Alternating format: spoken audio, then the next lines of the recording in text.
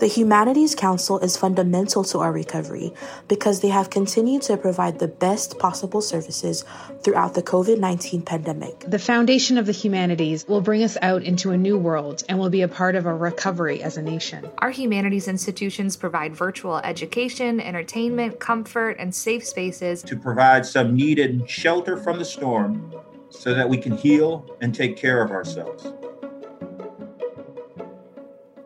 Hello, and welcome to Making Meaning, a podcast that explores how and why the humanities are an essential part of our everyday lives.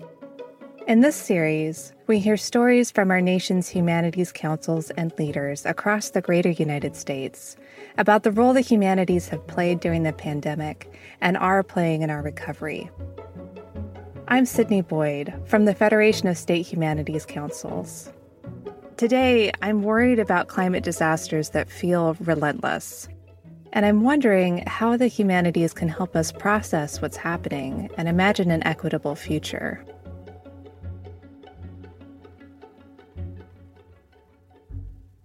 Adrienne Kennedy is a climate activist and organizer from South Lumberton, North Carolina. She told her story in Robinson Rises. It's a documentary that was part of a collaborative film screening series and discussion tour from Working Films and North Carolina Humanities. Robinson Rises is about the Atlantic Coast Pipeline, a proposed methane pipeline running through the East Coast and through North Carolina. The film looks at its potential environmental impact and the organizers from that state challenging its construction. Adrienne became one of those organizers. In terms of the environmental battle in our community, it's going to take a lot of patience and disciplined attention to what we as individuals have to do to, sing one collective song of justice, if you will. When I talked to her, Adrienne shared that her idea of environmental justice started even before the pipeline, back in 2016, when Hurricane Matthew destroyed her home. So Hurricane Matthew comes and the water started coming in and we went into panic mode, and I told my uncle, I said, go to everybody's house and knock on their doors and tell them to shut down their breakers, get a pillowcase or a bag and put clothes and medicine in the bag, and we're going to search for high ground. At that time, I didn't know what high ground was. We were just trying to get away from the water. We could see fish, debris, everything just going right past my hips. And we were just trying to figure out what would we do with the elderly people. A guy from South Carolina came and he had a boat. And I said, can we use your boat? We need to be getting these people. And that's how we started rescuing people. That guy used his boat and we would wade through the water, knock on the door, pull them out. And we stayed up. We stayed up for about, I'd say, 48 hours until FEMA came. Adrienne says she hoped recovery aid would be distributed quickly and equitably. But that didn't happen. After sleeping in her grandmother's car and other people's homes for several weeks, she and her 3 children moved to a hotel. That's where they lived for the next 6 months. When FEMA stopped paying for the room, they moved into a community relief center called the Home Store. It would be another 3 months before Adrienne found permanent housing. Before the storm, Adrienne and the people she helped rescue lived in South Lumberton. She says that their part of the city received less government aid and resources than other parts of Lumberton.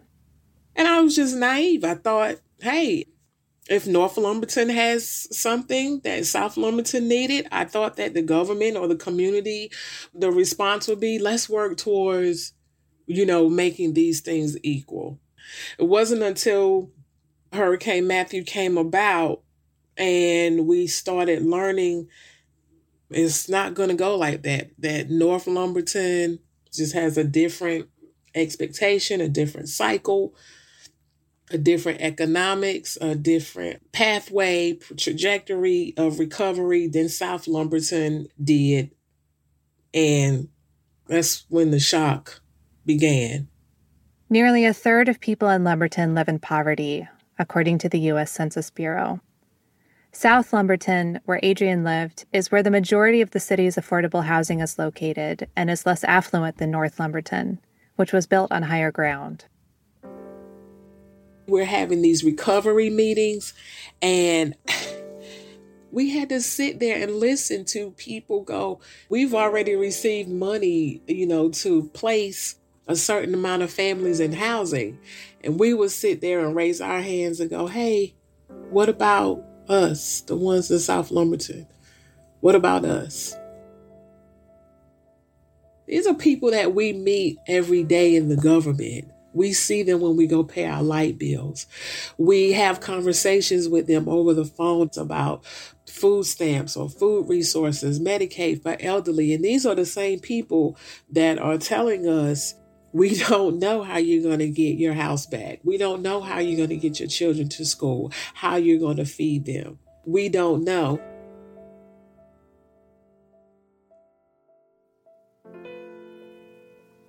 Adrienne and her neighbors were frustrated by the pace and the lack of recovery programs, so they organized their own community response. We ended up opening a store. The church sponsored a store for a few months, a 5,000 square foot store. And I would see people from all races come in that store, barefoot. They lost their clothes. They lost family heirlooms, everything in the home. We can't choose who we're going to help. So we got to be admitting in ourselves, are you here to help people that look like you? Or are you here to help everybody that's in need? Because, see, the water doesn't discriminate. Before Hurricane Matthew, Adrienne had never participated in community organizing. But she says the experience changed her. I totally feel like I was in a cocoon or a shell, and some type of metamorphosis happened.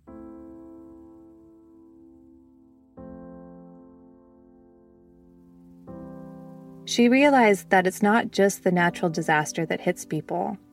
There's also the government and community-specific disaster of unequal treatment. I wouldn't wish it on nobody. I wouldn't wish these type of disasters on nobody. I hope that we get to a better promotion of human welfare, because that's what this is about. It's the disregard and the neglect of the promoting of human welfare, the value of human life. It's what it is.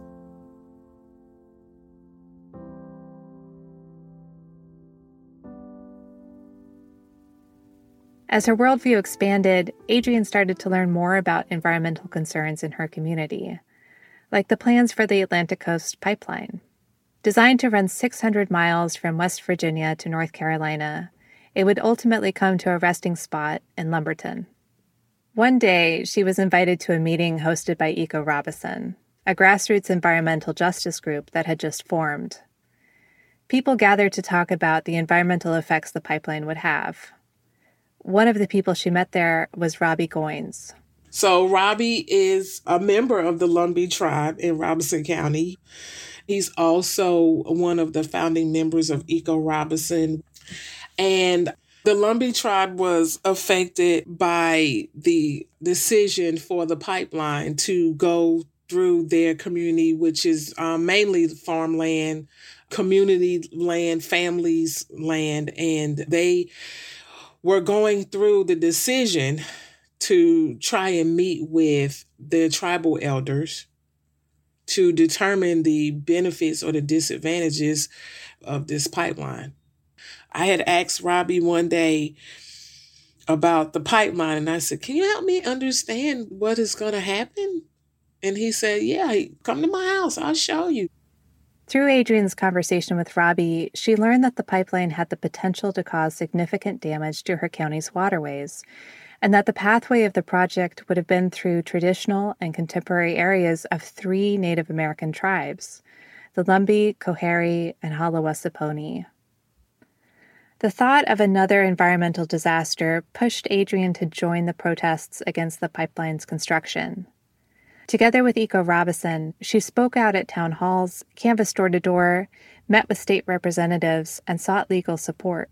Nelson Mandela once said, overcoming poverty is not an act of charity, but it's an act of justice, right?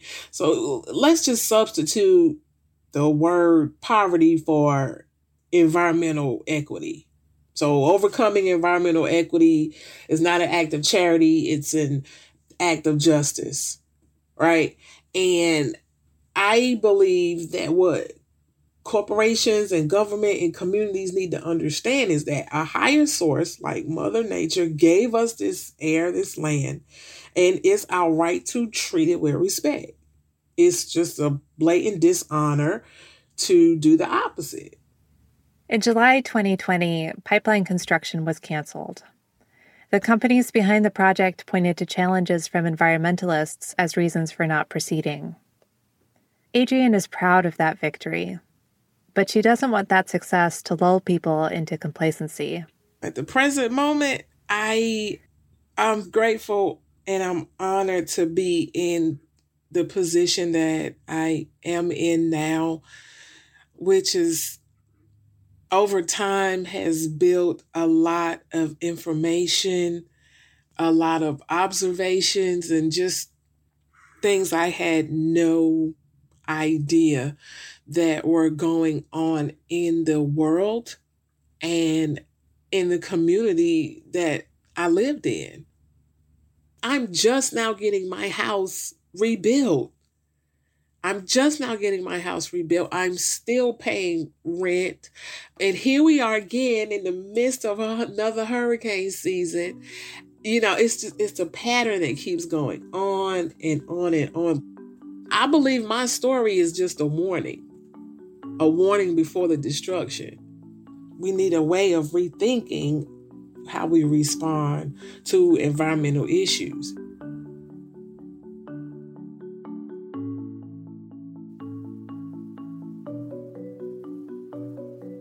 There's a field of study for what Adrienne's talking about here, a focus on coming together, thinking about and responding to relentless patterns of climate catastrophe and other ecological threats. It's called environmental humanities, and it brings disciplines like history, philosophy, and literature together with architecture and anthropology. Dr. Joseph Campana is the director of Rice University's Center for Environmental Studies. He's also a poet, a Shakespeare scholar, and an arts critic. Based in Houston, Texas, he spoke with the 2021 winter power crisis fresh in his mind, and Hurricane Harvey and Hurricane Ike not too far behind. This year in particular, we find ourselves in an unbelievably complex moment. How has that changed the work that the center does? We've tried to work more closely with our colleagues in medical humanities to try to think through, what it is humanists can bring to conversations about how people live and how people survive and try to thrive amidst really difficult circumstances. So many of the things that we struggle with are not precisely new. They've been issues for sometimes years, decades, sometimes centuries. It's important to pay attention to those long and complex histories, right? Because they help produce not only the situations we're in, but they help condition our responses to them. On the other hand, we're in the face of things that are genuinely new. So I like to say that the pandemic itself is both this brand new thing, you might say, and also an intensifier of all the fractures that we see. It's an important thing to say also, many of those fractures we could say have to do with resources that are available to people, the level of privilege one has, how one can weather, literally and otherwise, whether it's a particular environmental disaster or a storm or everyday toxicity, right? So I think folk who work around in the environmental humanities have been trying to think with their colleagues in other fields about what it means to feel like we live in a just world. How do we imagine futures that involve people's health, people's environments, that involve sort of racial and other kinds of identity, how do we imagine those futures together in a way that's more equitable, more safe, and allows more people to thrive? How are you working toward answering that? From my point of view, we have to respect the sort of the humanities, the disciplines of the humanities, because we have accumulated an incredible amount of knowledge and an incredible amount of capacity to do things. We need to know what it is that an environmental historian brings to a conversation, what it is that philosophers and scholars of religion bring to conversations, right? Why would you talk to someone in an English department about the environment, right? Which has to do with a lot of different things, everything from the way we represent ecological dilemmas. That could be in the literature of hundreds of years ago. That could be in speculative fiction or in climate fiction, right? It could be because folk who work in literature are good at thinking about genre, anticipation, and expectation. What happens when we sort of categorize something as a tragedy? So in one way, we have to understand what the various disciplines contribute. Then we have to work across them, and we have to think across with others. I like the way that you're describing this evolving, changing thing. And I'm curious if you can define environmental humanities going forward. I would say, from my point of view, environmental humanities is a few different things. We talk about the various things that humanists and artists and architects and interpretive social scientists bring to these conversations about the social and cultural life of what we're going through now. I also say to them, the now is really important. You could say, well, there's this field called history or sociology or physics, and it goes back decades or centuries or thousands of years, depending on your discipline. And it's this thing in and of itself, or it's a set of approaches. And in a ways, you could say that about environmental studies or environmental humanities. But I would say in a moment in which we recognize things we should have recognized for decades, and which some people did recognize, which we're in a critical moment of human impact on planetary systems, the feedback of which could have devastating consequences for humans and other creatures, and already to a certain extent are. We certainly have novelists writing speculative or science fiction, and it's astonishing how many of them think through environmental questions, which is why one of our more popular courses is Sci-Fi and the Environment. But there are other ways that can also get us into trouble. We can get locked into too much either easily utopian thinking or easily dystopian thinking, which is why I love working with some of the best people working across disciplines are artists. That's been consistently true for a very long time. I get to work with this in the center on a project with two fantastic artists, Sarah Rothberg and Marina Zurko, who created a kind of arts design system called Investing in Futures. Your task is to imagine a future you want to live in. Now, that's challenging, right? That can be challenging. But it's one way of saying the task of imagining and speculating viable futures in which more people, and for many, more creatures, more natural habitats, can thrive in the sort of situations that we're in. And it requires a lot of creativity. It requires flexibility. It also requires an ability to work with constraints, not to be shut down in the face of them, which is why we get dystopias, and apocalypse, the whole literature of eco-apocalypse, or why we get kind of naive utopias, like fantasies that we can just plain geoengineer our way out of everything. Not to say that the contributions of our engineers and scientists are so important, but they also are not in a fantasy land that we can just do anything we want at this point. So this is a way, an arts and design system to elicit thoughtfulness and attentiveness to what it means to imagine futures together. There's something incredible about that. The other thing I like about that is that it introduces this idea of play into something very serious. Absolutely. We like to imagine play as just this fun departure outside of things. We often use that word creativity in that sort of very, it seems to me debased way, right? Creativity and play may be incredibly enjoyable and distracting and sort of all sorts of things, but they're also incredibly rigorous and invigorating. That sense of play, I think, is absolutely critical right now. Not a departure, not a kind of departure from reality in an easy way, but rather an attempt to imagine forward. So if somebody asked you, how does a historian talk to a scientist? The answer would be finding those moments of connection. It could be a lot of things. It could be finding common issues or problems. I have a lot of colleagues, for instance, who work in environmental history, thinking about the kind of social and cultural circumstances around particular biomes or environments, around particular environmental dilemmas. And they do fascinating work. And a lot of it's anchored in the Gulf Coast, and it involves the history of sort of medicine and epidemiology. It involves the history of science and technology, also the history of race and how kind of race and climate and environment have been tangled up together literally for centuries. So how they stage a conversation just depends. And I think it's also that willingness to learn as much as we can from one another. We have to have a certain kind of humility in the face of a moment that dwarfs us, but a moment that demands a lot from us.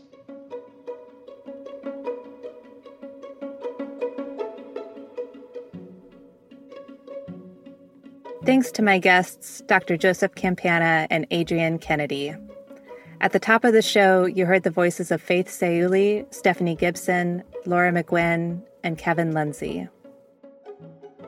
Making Meaning is a podcast from the Federation of State Humanities Councils and is part of its Humanities in American Life initiative, which is generously funded by a grant from the Andrew W. Mellon Foundation. You can learn more about our work and member programs by visiting our website at statehumanities.org. The show is produced by LWC. Elizabeth Nakano is our producer and sound designer. Jimmy Gutierrez edited the series. Jen Chien is executive editor. Cedric Wilson is lead producer. You can find more episodes on Apple Podcasts, Spotify, or wherever you listen to your favorite podcasts. I'm Sydney Boyd. Thanks for joining us today.